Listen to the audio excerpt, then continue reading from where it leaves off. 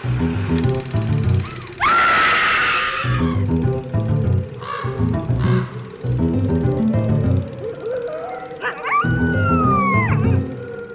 and welcome to Scream Scene, the horror movie podcast where we watch every horror movie ever made in chronological order and then we rank them from best to worst. My name's Sarah. And I'm Ben. Thanks for listening to us today.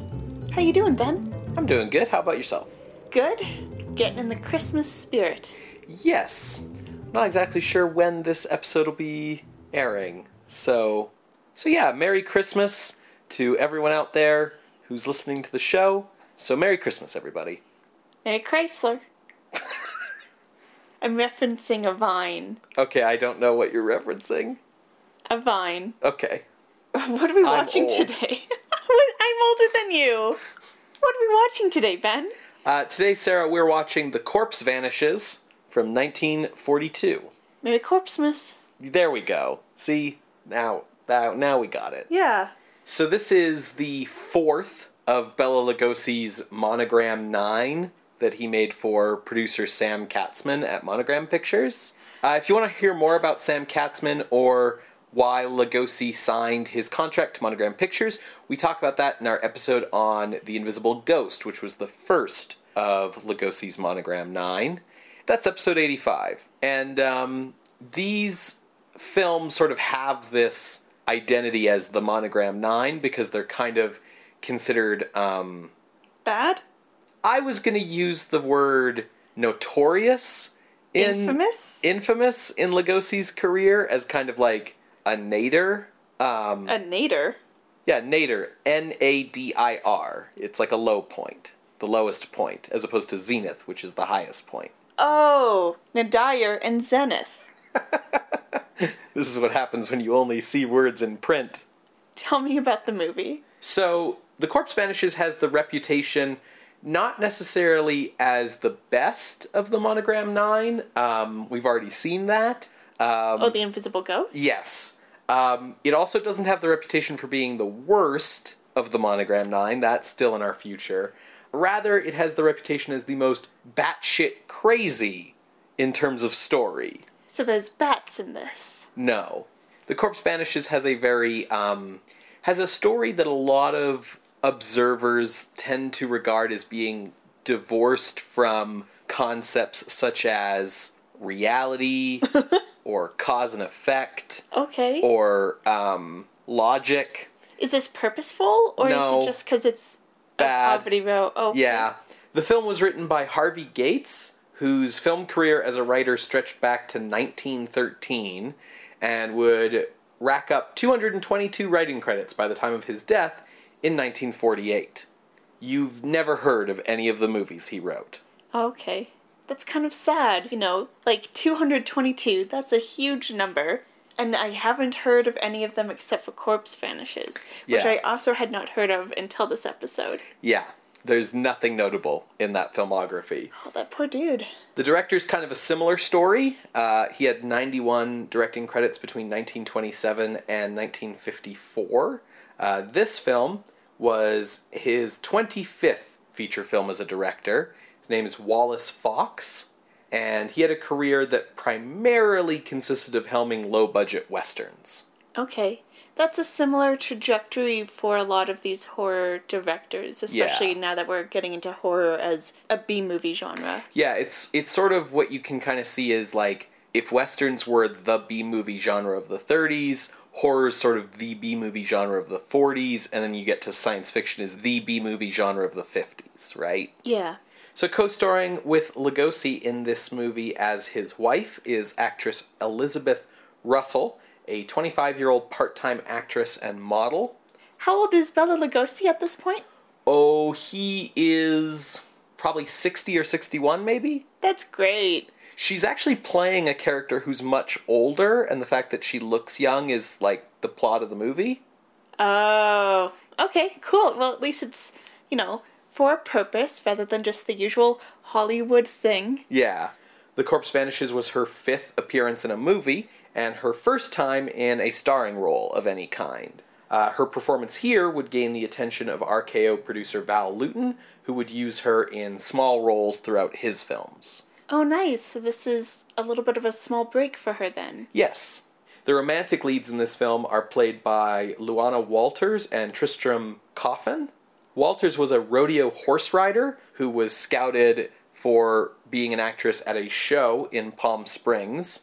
Her riding skill won her a lot of parts in B-movie westerns, as you might expect. Her most notable credit to modern audiences might be as the first actress to play Superman's Kryptonian mother, Lara, in the 1948 Superman serial. Oh, neat. So Tristram Coffin, also known as just Tris Coffin, he was also a B-movie and serial veteran. He's probably best known as playing the character Rocket Man in the 1949 Republic serial King of the Rocket Men, which was one of the principal inspirations of the Dave Stevens comic The Rocketeer. Did he have a pretty big career in horror? With a last name like Coffin. No, actually not.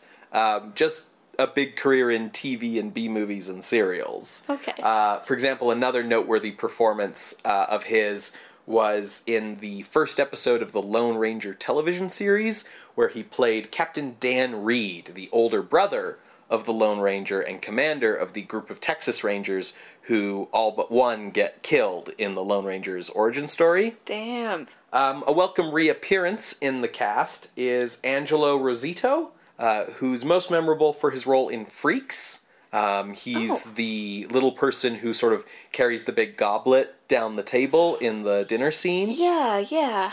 Yeah, he appears in this film in a small role. That's sort of about it for people of note in this movie. The rest of the cast is sort of summed up by they were workers. They appeared in things.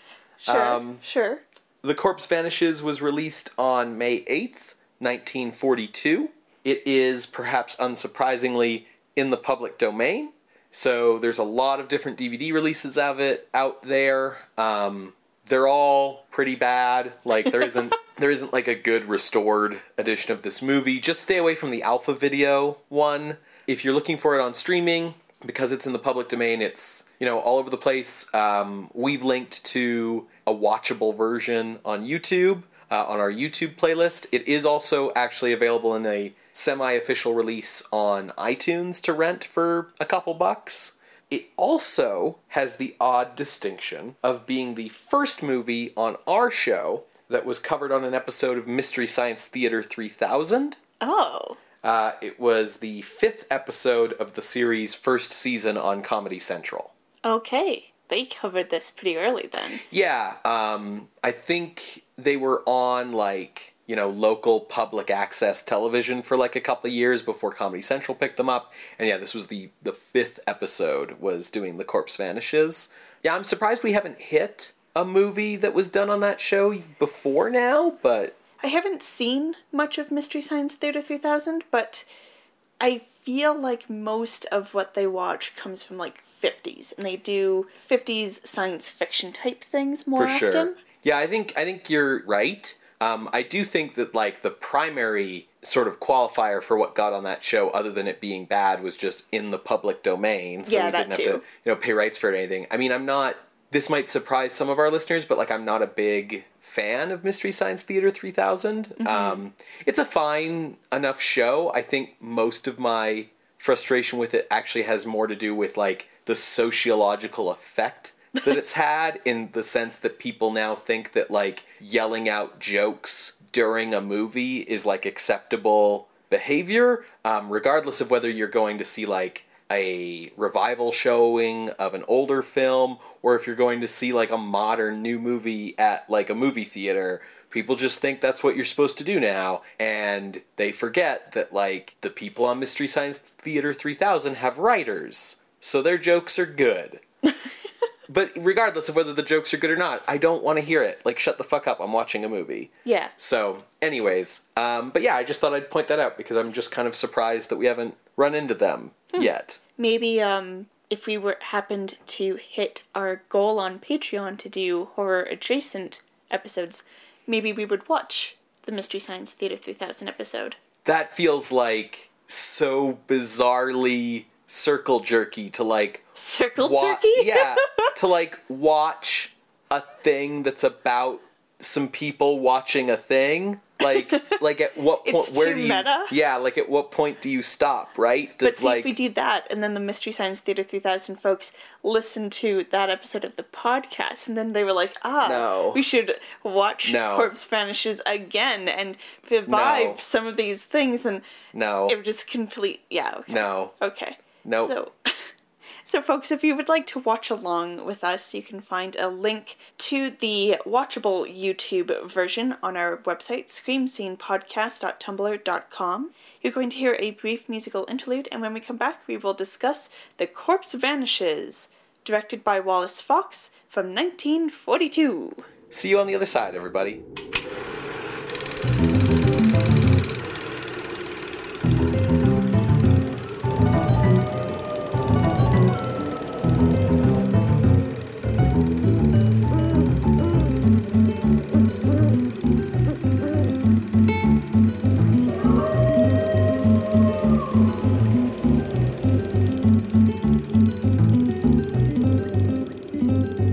Welcome back, everyone, to Scream Scene. We just finished watching The Corpse Vanishes from 1942, directed by Wallace Fox.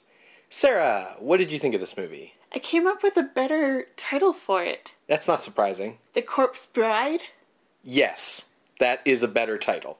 I really enjoyed this movie. It's fun. I think it falls into the same kind of category that we felt with Devil Bat and Invisible Ghost, of it being kind of like not objectively good, but really fun, and because of that, like how low the budget is and how like low the stakes are on these like Poverty Row B movies, you kind of get the feeling that they can kind of go a little like wackier, maybe isn't the right word, but like this movie's buck wild is what I'm trying to say. Like, it's kind of a crazy movie, and part of that is like it kind of goes for it in some of the horror stuff a bit more than like some of the A pictures we've seen, but also like it feels a lot pulpier. That's what I'd say. Yeah. It's very pulpy. Yeah, I think this movie's a lot of fun. In some ways, there's kind of a breath of fresh air, and it's interesting because when you think Poverty Row B-movie, you think some tired old tropes. And this movie has them. Mm-hmm. But it's also, like, refreshing in different ways. Like, with a awesome Lois Lane type protagonist. Yeah, I think that's something we can talk about a little later, because that's one of my big questions about this movie is, like, is it feminist or is it sexist? I'm not sure. Yeah. I don't think it's trying to be anything. No. To be completely honest. No, not at all. It's like, it's just nice. You know? When like, you have so many movies where it's just like, yeah, the women are either not there or they're just, shuffled to the side. It's like, oh, sweet, we don't have to just follow the, like, male protagonist who, like, blunders through and is the comedic relief as well. And, yeah, it had some interesting new things to bring in. Nothing new or revolutionary or anything really to say. Yeah, I don't think there was anything that this movie was doing was actually new. There were some things it was doing that were kind of new to the horror genre, or just like hadn't been done for a while in the horror genre. But this movie definitely is like a collection of different tropes sewn together. And I think where the movie gets interesting and fun is how bad and mismatched that sewing job is in places. But let's talk about what it's about. Yeah, tell me what it's about. So, brides keep dying. Specifically, like, at the altar. Yeah. And they keep getting their bodies stolen immediately afterwards. This has happened 4 times. Our protagonist is Patricia Hunter, and she is the society columnist for The Chronicle. Where this movie is set exactly is vague. Somewhere in America. They keep referring to, like, upstate. Like, he lives upstate, so I feel like it's a New York thing, so that's the only... I've only ever heard upstate in reference to upstate New York. Yeah, but I think upstate is just, like, a general term for, like, the, like, north of here in a state. But you're right, I've never heard anyone use it, Like, I never Probably hear of, 'cause like, there's, like, New York the city and then New York the state. Yes, which is north of the city. So that's probably why you hear it. But you're right, I've never heard of, like, upstate Texas. But still, the movie never uses any place names. We'll put it that way. So, she has a photographer, Sandy, who is the film's comic relief, kind of, for the, like, 2 or 3 scenes the movie remembers he's in it. I actually recognized his actor. He's played by Vince Barnett, and I didn't recognize him from anything that we've seen on Scream Scene. It turned out I knew him from the original 1932 version of Scarface with Paul Muni, where he's kind of the, like, bumbly, doesn't know English, Italian mobster comic relief. Boris Karloff is also in that film. That's true. So, they've been covering these bride corpse disappearances for the newspaper and trying to figure out, like, what the connection is and what's going on. So there's a marriage that's going to be happening, the Wentworth marriage, and the police and the DA have, got the whole place on lockdown. Like, they're not getting through this time. And of course, Pat and Sandy go to, like, see what happens.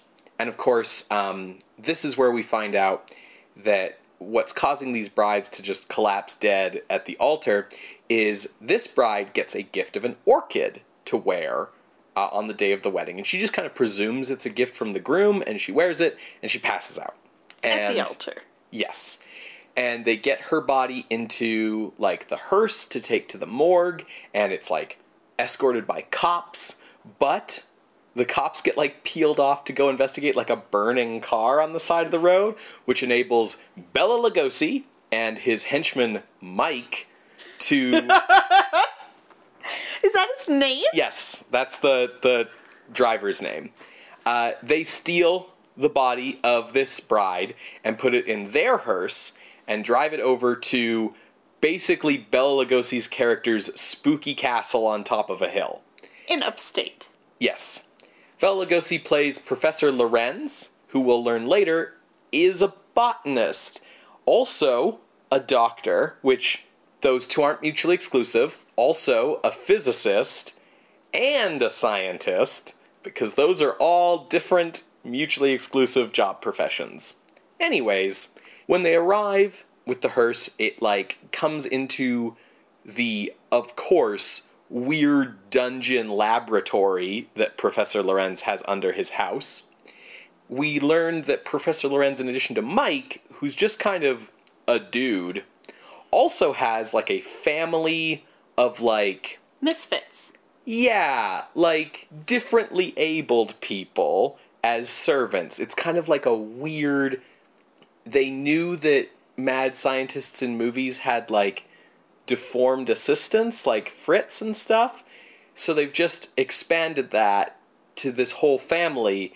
They're never explained, like, why he has them, what their deal is, but they all refer to him as Master, because that's what Fritz called Frankenstein, and that's what Renfield called Dracula, so that's just what these people do. Who the family is there's sort of this old woman who kind of has, like, a bit of a witchy vibe, who's the housekeeper. Her name is Fega.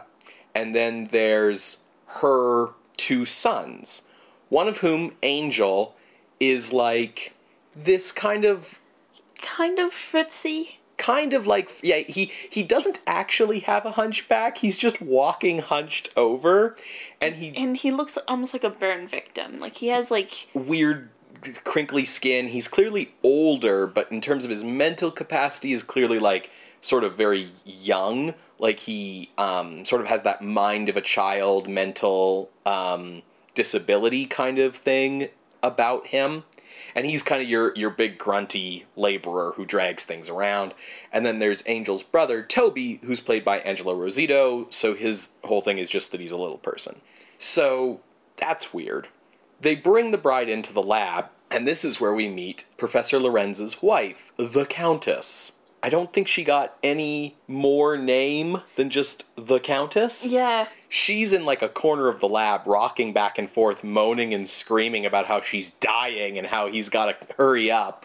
And so he takes this body and he puts a needle into it and extracts something, and then puts that into, like, a solution with something else, and then puts that in a needle and injects it into the Countess. And the idea here is supposed to be that, like, she's all old and crone-like, and decrepit, and this is restoring her to beauty and youth because she's played by Elizabeth Russell, who's like 25. And a model. Yes.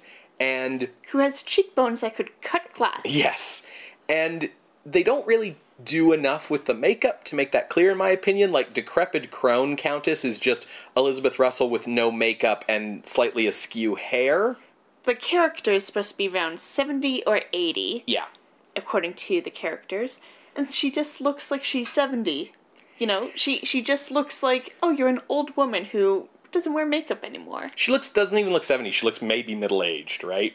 Point is once she gets this injection, she's young and youthful again. So clearly, this is what's going on. They're stealing these brides so that they can use them somehow. To make Botox. Yeah.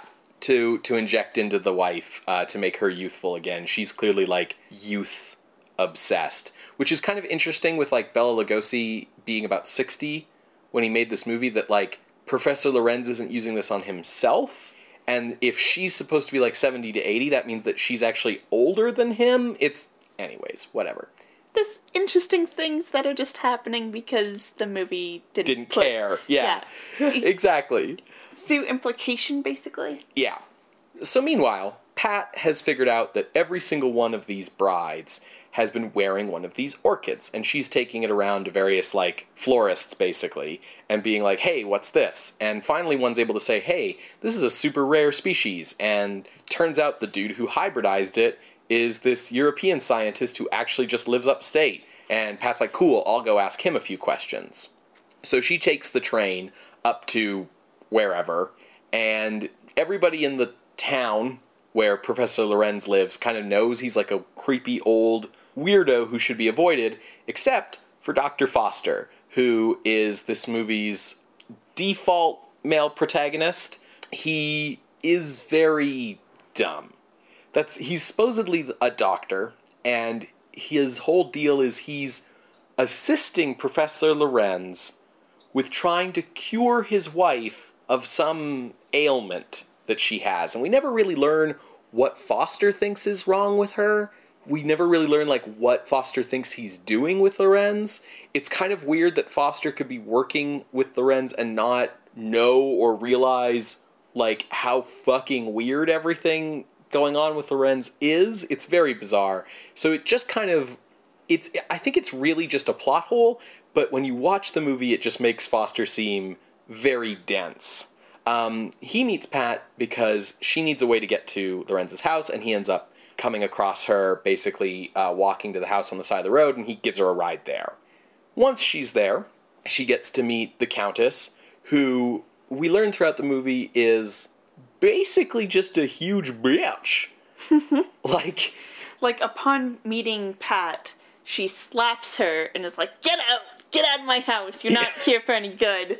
Like, just out of nowhere. Out of nowhere. And then later in the movie, for reasons Ben will get into, Pat ends up having to stay the night, and the Countess shows up and she's like, you are beautiful.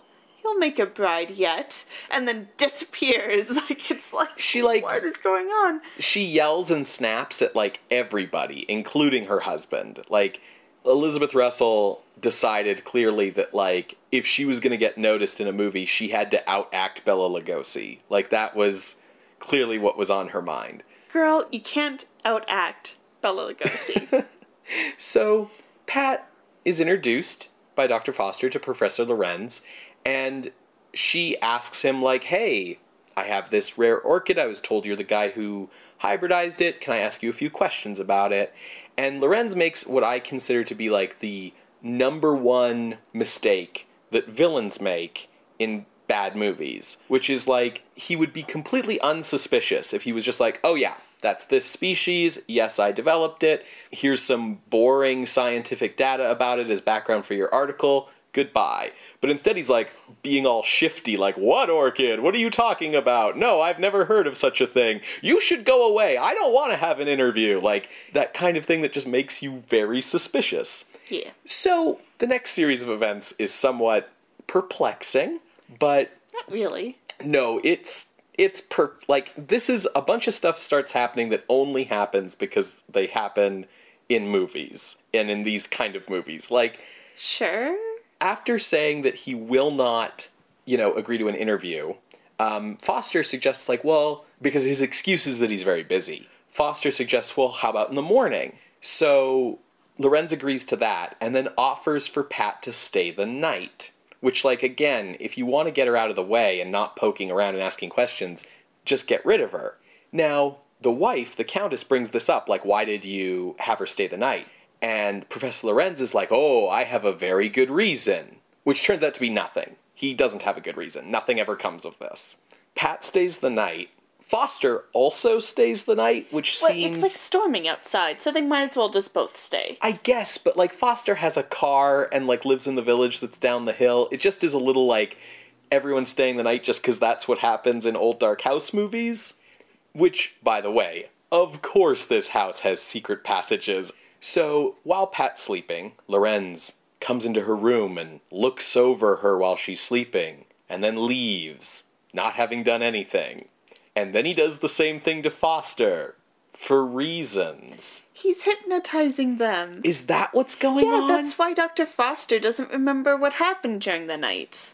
See, and also why Pat is, like, easily gaslit in the morning. Because she's like, was it a dream? See, but it would make more sense if he was hypnotizing them after the events of the night happened, not before. But it's so that, like, what happens while they're asleep feels very fuzzy. You know? Again, that feels like it would have made more sense. I would have connected those dots more if it had happened after. But, okay. So what does happen during the night? It turns out that, like, the servant family, Angel and Toby and Faga, all, like, sleep together in a broom closet, basically, in, like, a secret room in the secret basement under the secret passage. And Angel, I guess, has, like, a weird... He likes to brush the corpse's hair. Yes. And it's sort of framed in this weird, like, innocent infatuation kind of way. Like, oh, he has, like, a crush on whatever. But, like, they're dead, so it's very weird. So he leaves in the middle of the night, and his brother Toby has this dialogue about, like, I know where you go in the middle of the night. The master wouldn't be happy about this. And it's just, like, it's gross. And he takes the secret passages over to Pat's room and starts, like, brushing her hair, and she wakes up and he scatters out the secret passage and she's screaming and she tries to get help and Dr. Foster won't wake up to help her, and then she bangs on another door and opens it into Lorenz and the Countess's bedroom where, gasp, they sleep in coffins. Separate coffins, mind you. This is a code movie after all. Finally she gets Foster awake. And she's like, this guy came to me in the night, and I don't know what's going on, and blah, blah, blah.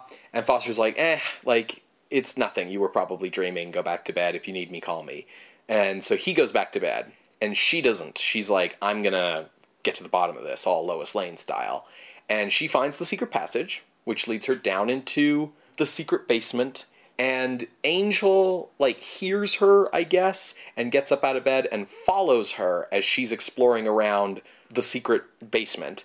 She manages to kind of give him the slip so that she starts following him, and then he goes to a secret room in the secret basement that is, like, basically a morgue filled with the bodies of the brides. Now, I'm going to stop for a moment here because I'm not sure... And I'm not sure if the movie's sure whether these captured brides are actually dead or not. Okay, so when they get them, they're still alive. Because we see one of them breathing. Mm-hmm. Despite, being proclaimed dead at scene. Which is why they get an undertaker rather than a doctor. And there's talk about, we'll keep them alive while they're of use to us. So it's like whatever, like, Botox beauty that they're sucking out eventually kills them. Yeah, it's a little weird because there's some dialogue later in the movie from Foster about how, like, they're being kept in a cataleptic state. Yeah. And it's also, like, if they're alive and you can, like, kind of keep them on ice, as it were, and keep drawing stuff out, then, like, why...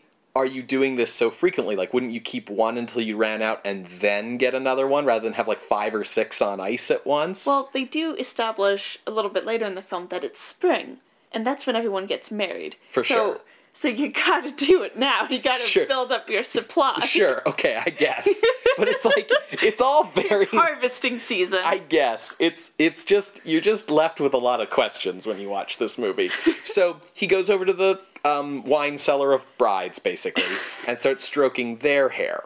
Now, Lorenz has decided that Angel is basically more trouble than he's worth. He overheard that Angel woke up his guests, so he's like, this is enough. He's no longer of any use to us? Yes, exactly.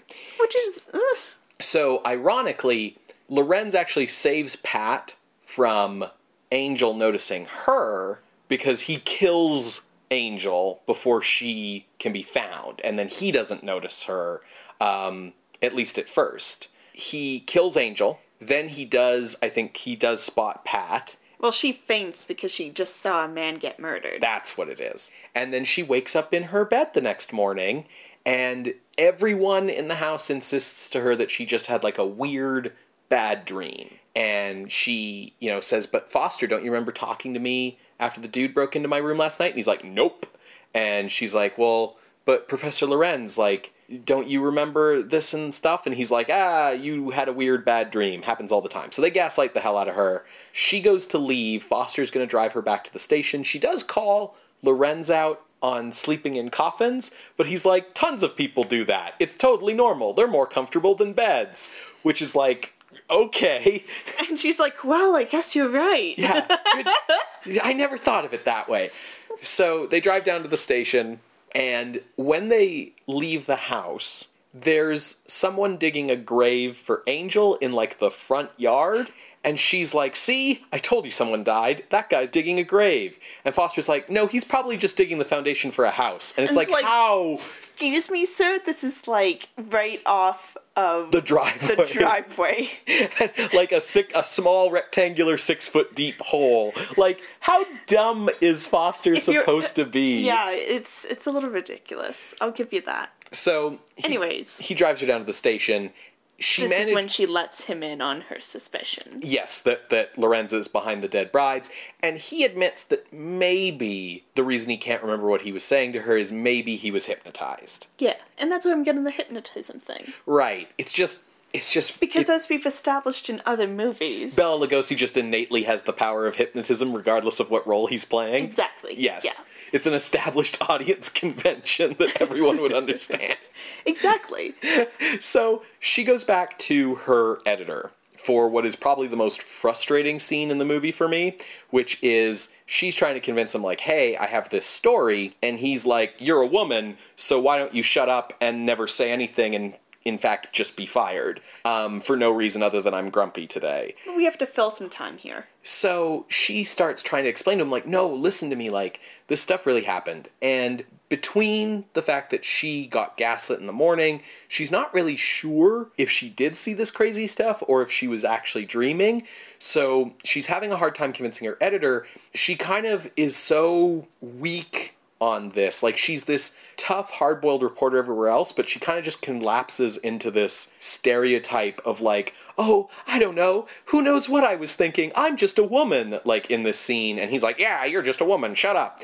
And then Dr. Foster shows up and confirms her story to the editor, and of course, now that a man has said it, that clearly means it's true.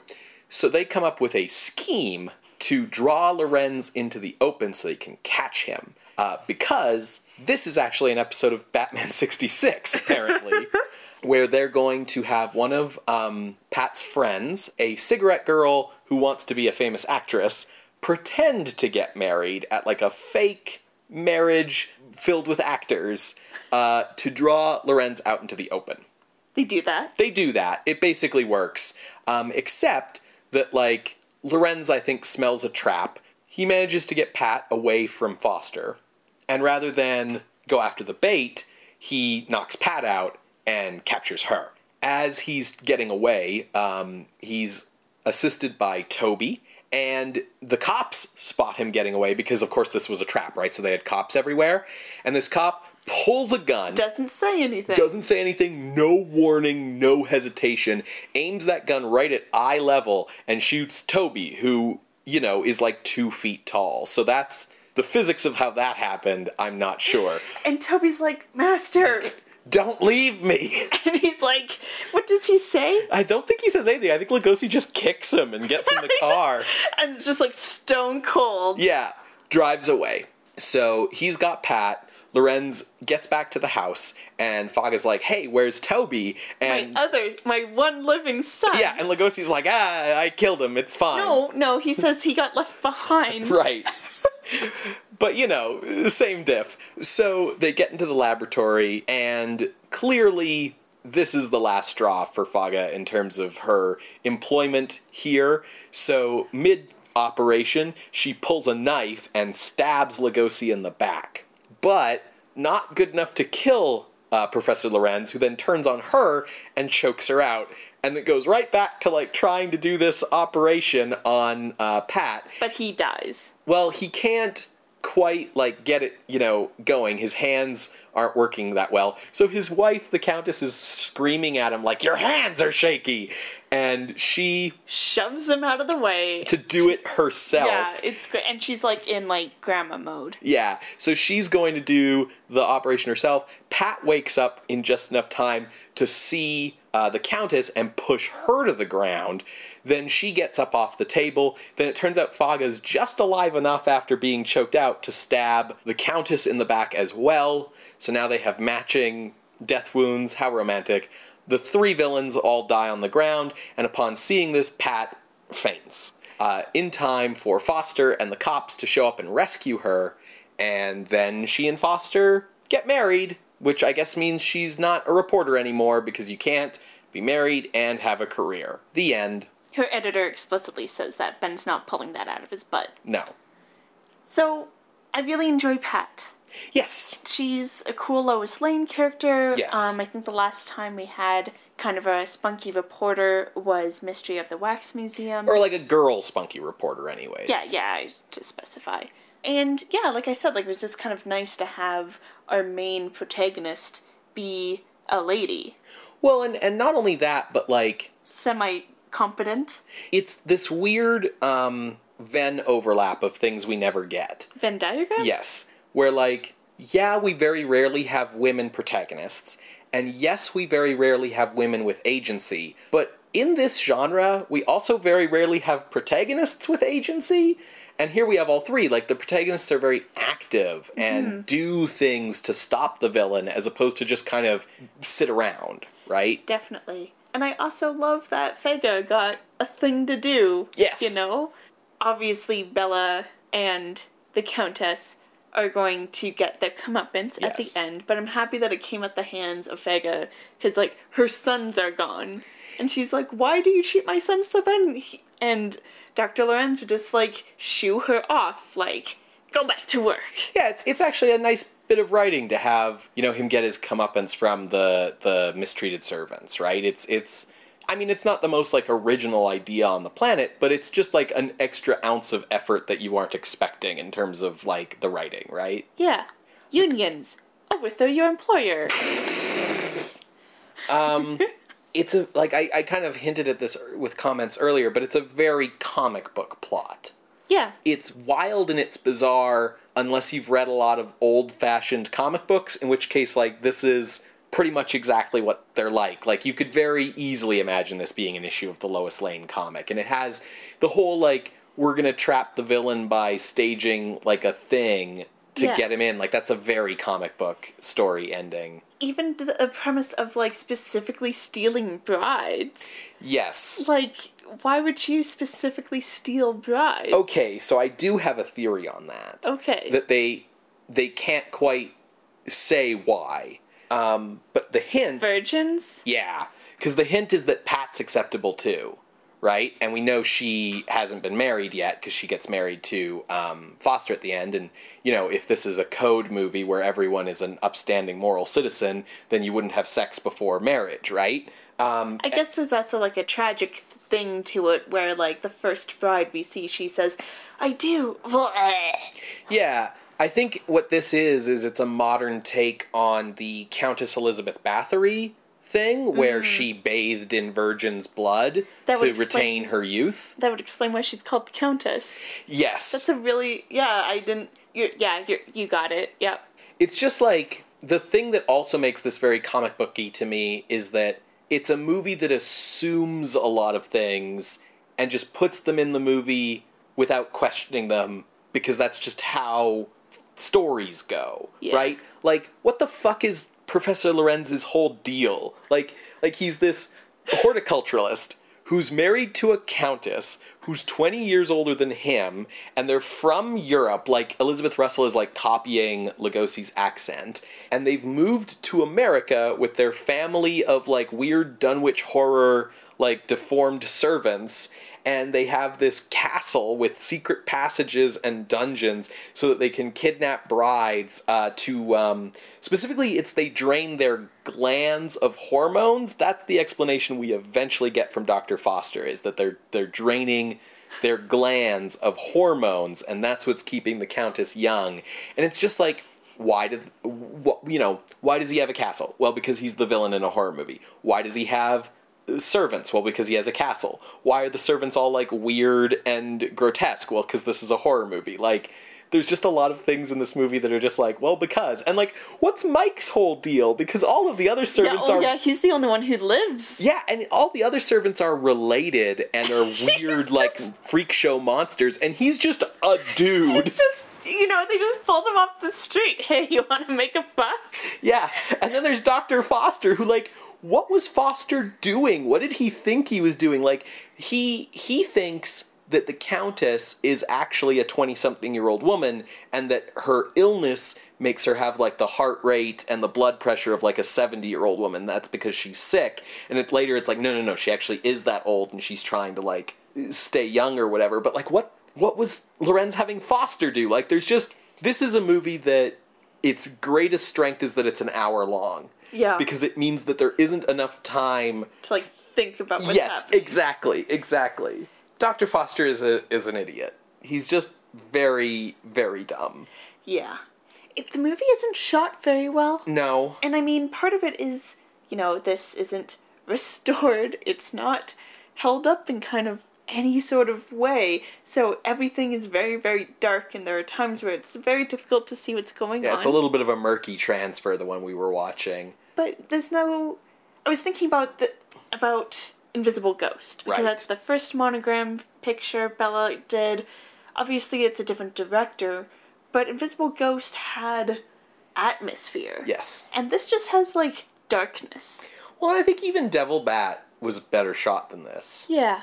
And, like, honestly, I don't think you'd notice how cheap the movie is so strongly if it wasn't for the fact that it uses stock music. And it doesn't use the stock music well. Like, it has these really kind of hilarious ins and outs. Like, it doesn't fade in or fade out or gradually crossfade or do anything. The stock music just starts and stops. And it always starts and stops when, like, the picture cuts too, so it's always very noticeable when the music just starts out of nowhere and stops out of nowhere very suddenly. And, like, some of it is just so weird. Like, when she's exploring the dungeon under the house, it's like this weird, like, traversing the desert kind of stock music. It's very hilarious. Overall, I'd say that this is, like, a fun time, a fun way to spend an hour. Yeah, it's fun and dumb and disposable. Yeah, I can see why it was covered on Mystery Science Theater. I think I had more fun with the Devil Bat in terms of, like, spoopy factor. Yeah, Devil Bat was dumber than this. Yeah. Sorry, just thinking about it. But I still had a fun time with this. What I liked about this was, like, even though it has this very, like, comic booky plot, it was kind of willing to go for it with the idea of, like, he actually is kidnapping brides to, like, steal their youth for, like, his weird ancient bride or whatever. And, like, he has this, like, family of, like, weird people as his servants who he really does mistreat, and, like, they get killed and, like, people die, and, like, he even has a little bit of blood when he gets stabbed. There isn't a weird cop-out where it's Yeah. like, oh, this actually was something else the whole time or whatever. Like, you know, the movie is somewhat dedicated to being as dark and gruesome as it can be within the limitations of both the code and the budget, Yes. right? I feel like it's more the budget in this particular film. It's not like, I don't know, Dracula's Daughter, where it was, like, really hampered by the code. Right. The things that work against this movie are the things that are, like, standard B-movie problems. Like, there's too many characters, for one thing. Like... It's not as bad as we've seen, but No. you're right. This movie pushed it a little too far for me, and this is, like, my main difficulty with this movie. Like, I totally understand why you like Pat Hunter, but, like, I cannot figure out if this movie is sexist, or if just the characters in this movie are sexist. I can't figure out if Pat Hunter is supposed to be, like, a great feminist character, or if they're just taking that Lois Lane archetype, because we know that archetype of, like, the gung-ho girl reporter exists outside this movie, and they're just using it without really understanding it, because what I can't quite figure out is whether the movie thinks it's a good thing that Pat Hunter is gung-ho and has agency or not. Like, it sometimes feels like the movie is like, no, you shouldn't be this way, you should settle down or whatever. Like when people are gaslighting her, or when the editor is totally turning down all of her ideas for no reason at all other than he doesn't want to listen to her because she's a woman.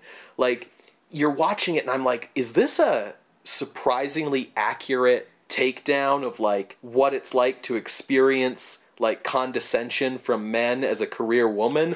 Or is this movie actually condescending to its protagonist? You know what I mean? I think the movie itself is condescending because when it needs Pat to be either a damsel in distress or have her be herself not confident in her thoughts. Yes. You know what I'm trying to say? Yeah, when they need her to be like, oh, what did I see last night? Mm-hmm. It makes her do that. Yeah, like, she can't, for some strange reason, when she goes to tell the editor her story, she can't put it into words in a way that doesn't make her sound crazy, right? Yeah, She can't come in and just be like, here's the facts of the story, right? Like, Lois Lane wouldn't come into Perry White's office and be like, yeah, I have a really important story to tell you. There was a guy, and he was bald, gosh, and was there another guy in a cape? Oh, it's too complicated to explain, Perry. Like... Yeah, so, like, I think you're totally spot on that they're using the archetype without understanding what it is and how to use it. Yeah. Also, if the brides are still alive, which, as we've already pointed out, is unclear, what happened to them? Well, they got him. They got him between getting Pat and getting Pat to the altar. Yeah, like... No one ever mentions the kidnapped brides again, right? Like, that's the thing that sets off the story, but, like, by the end of the movie, we do not care about them. We've completely forgotten about them. Yeah.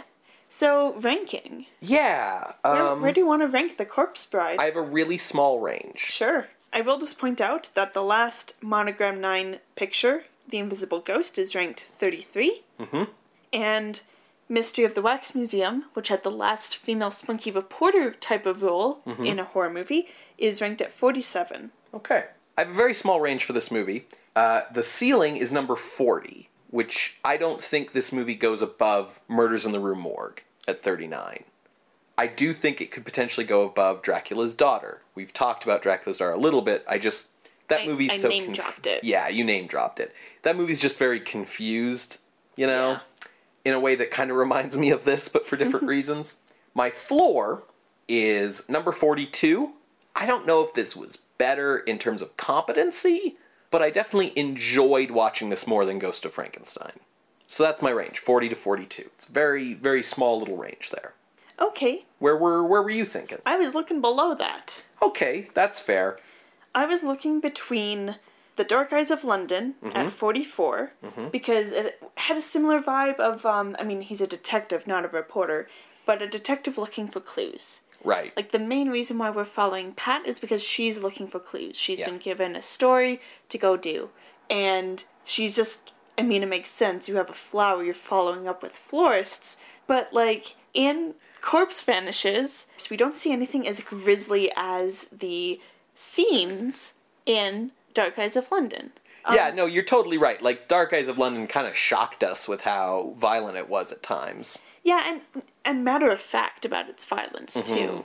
And then the lowest I would put it is kind of comparing it with Mystery of the Wax Museum.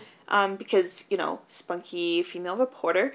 And as much as Mystery of the Wax Museum was a bit of a disappointment after seeing Dr. X, it had care put into it. Yeah, for sure. In a way that Corpse Vanishes does not have the same amount of care. No.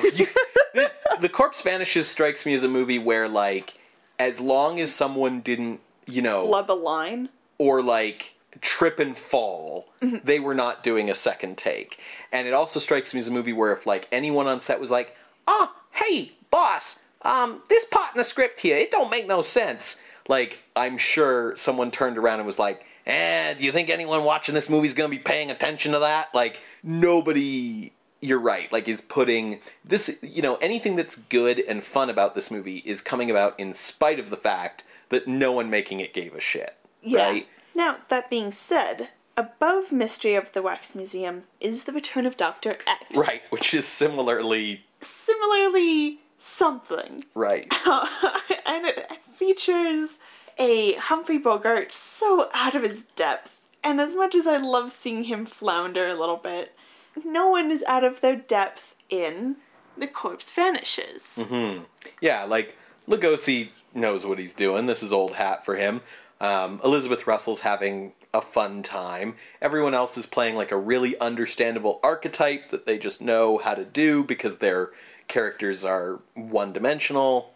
Yeah, the Countess is really hamming it up, and Patricia's doing fine. Yeah. See, my thing with some of these movies down here, like, you know, say what you want about The Corpse Vanishes, at least it's not boring. Yeah. And it has that over movies like The Mummy. You know, I don't know, does it have that over Invisible Man Returns? I'm not sure. You know, I just know that I had fun watching this. I don't know, did I have more fun than Invisible Man Returns, or Return of Dr. X, or Mystery of the Wax Museum, all of which I think were tamer than this in terms of, like, what happens in them. That's fair. So, what do you think about it compared with Dark Eyes of London, then? I think you're right that Dark Eyes of London is grislier and, like, a bit bleaker. There's something about, like, if Corpse Vanishes is sort of a comic book pulp kind of premise, Dark Eyes of London is a bit more like hard-boiled thriller. Yeah, like, there's just a difference in emphasis there that makes Dark Eyes feel a little more serious. Yeah. So then I guess it comes down to, like, what do we prefer in our horror movies? Dark, serious, or, like, pulpy, fun? Well, I like both, but I think if, you know, we're ranking things based on how good they are as horror movies, and we define horror as the ability to instill, you know, fear into an audience, the more serious and more weight that you kind of give to the events in a movie make it more scary, right? The goofier the movie is, the more the movie's clearly just kind of dicking around and having fun with itself. It might make it more enjoyable to watch, but it doesn't make it scarier, right? You kind of leave the theater laughing rather than leave the theater, you know, gonna have a nightmare that night, right? Yeah, and we have talked a lot about how being scared and laughing at something are, like, two emotions on a spectrum. Yes. You know, between the two. But I think you make a really good point here. So, it sounds like we're putting this below Dark Eyes of London. Yes, that's for sure. I'm not sure, do you think it goes above Invisible Man Returns, though? You brought up that The Corpse Vanishes is not boring. Yeah. Did you find Invisible Man Returns boring? I think that there were some parts in it that were cool, like, I specifically remember, like, there's the murder that happens in, like... that house? The house, and then the lights go off, and then there's, like, a bit of a tense moment, right? But the thing about a lot of Invisible Man Returns is that it was large part a repeat of Invisible Man, right? It was rehashing a lot of the best hits. Yeah, it was it's more of the same. Everything that you saw in Invisible Man minus the threat and the menace, right? Like, yeah, it was fine, but there's a reason that it's way down here at number 45, in the middle of the list, basically. Yeah, okay. So that was kind of my feeling. Like, I think if you asked me which I would rather watch again, I think I would pick Corpse Vanishes. Like, it's tough because I think Invisible Man Returns is probably better made from a craft competency even just level. For the, special effects. Oh, yeah, the special effects in Invisible Man Returns were great. But, like, in terms of just entertainment factor and enjoyability as a story, like, it was just kind of okay, it was fine. Then I'm happy to put Corpse Vanishes above Invisible Man Returns. Okay, then. So, entering the list at number 45 on our list, which now has 88 films, which basically puts this right below the midpoint now. Huh. We have The Corpse Vanishes from 1942, directed by Wallace Fox. If you would like to see this list, you can go to our website, screamscenepodcast.tumblr.com.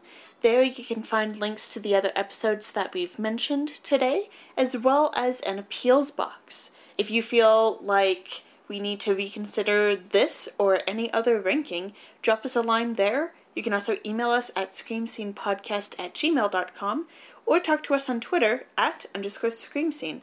And I will just mention, because Tumblr's been in the news, we will continue having our site on Tumblr, but if you do want to keep more in touch with us and be more engaged, Twitter's definitely the better platform.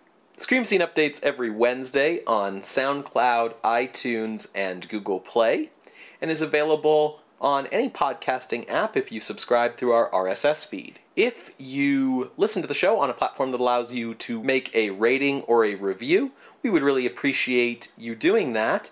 It's one of the things that helps podcasts get seen by new listeners. Another way to help out the show is to just tell a friend about the show, whether that's on social media or over a coffee someday. Just mention that there's this cool horror movie podcast that you listen to. We'd really appreciate it. Another thing we'd really appreciate is if you took the time to head over to patreon.com/screamscenepodcast, where you can become a patron of the night for just $1 a month. So for as little as $1 a month, you can help support the show, make sure that we can pay our hosting fees and keep putting out a show, at this quality level or better if we get more patrons. At the $5 level, you get access to bonus audio. This includes bits cut from previous episodes, whether it's jokes or tangents or long stretches of facts that needed to be cut. There's a lot of really good stuff there in kind of the Patreon archive. When you become a $5 patron, you get access to all the previous bonus content that we've put up, in addition to new stuff coming out. And at the $10 level, you'll get a new horror short story once a month, written by me. There's some really cool stuff there. I especially am proud of the story I did for October, which is about Frankenstein and Dracula meeting. Another thing that we did in October was basically a whole EP of spooky electronic music by Sarah, and that's all up on the Patreon to be accessed by patrons of any level. So check all that out at patreon.com/screamscenepodcast. And like I hinted in the beginning part of the show, if we reach our first goal of $150 a month, we will start doing horror-adjacent episodes that will be available for everyone. And if we suddenly, after this, reach that level, I will force Ben to watch the Mystery Science Theater 3000 episode on The Corpse Vanishes, and we'll talk about it. That is my guarantee to you, if after this episode we reach that. If between the launch of this episode and the following episode, of that 1 week, if we reach that goal, that's my guarantee to you. That is quite an impressive goal, Sarah. But who knows? Our audience can accomplish anything if they put their minds to it. That's terrifying. What are we watching next week, Ben? Well, next week we are watching PRC's attempt to cash in on the Wolfman. It's The Mad Monster, starring George Zucco, directed... Zucco? Yes. Does he have a scar on his face? No. It's directed by PRC co-founder Sam Neufeld, and it was actually the subject of the 3rd episode of the 1st season of Mystery Science Theater. That's The Mad Monster, next week on Scream Scene. Alright, well, we will see you then, creatures of the night. Bye! Bye!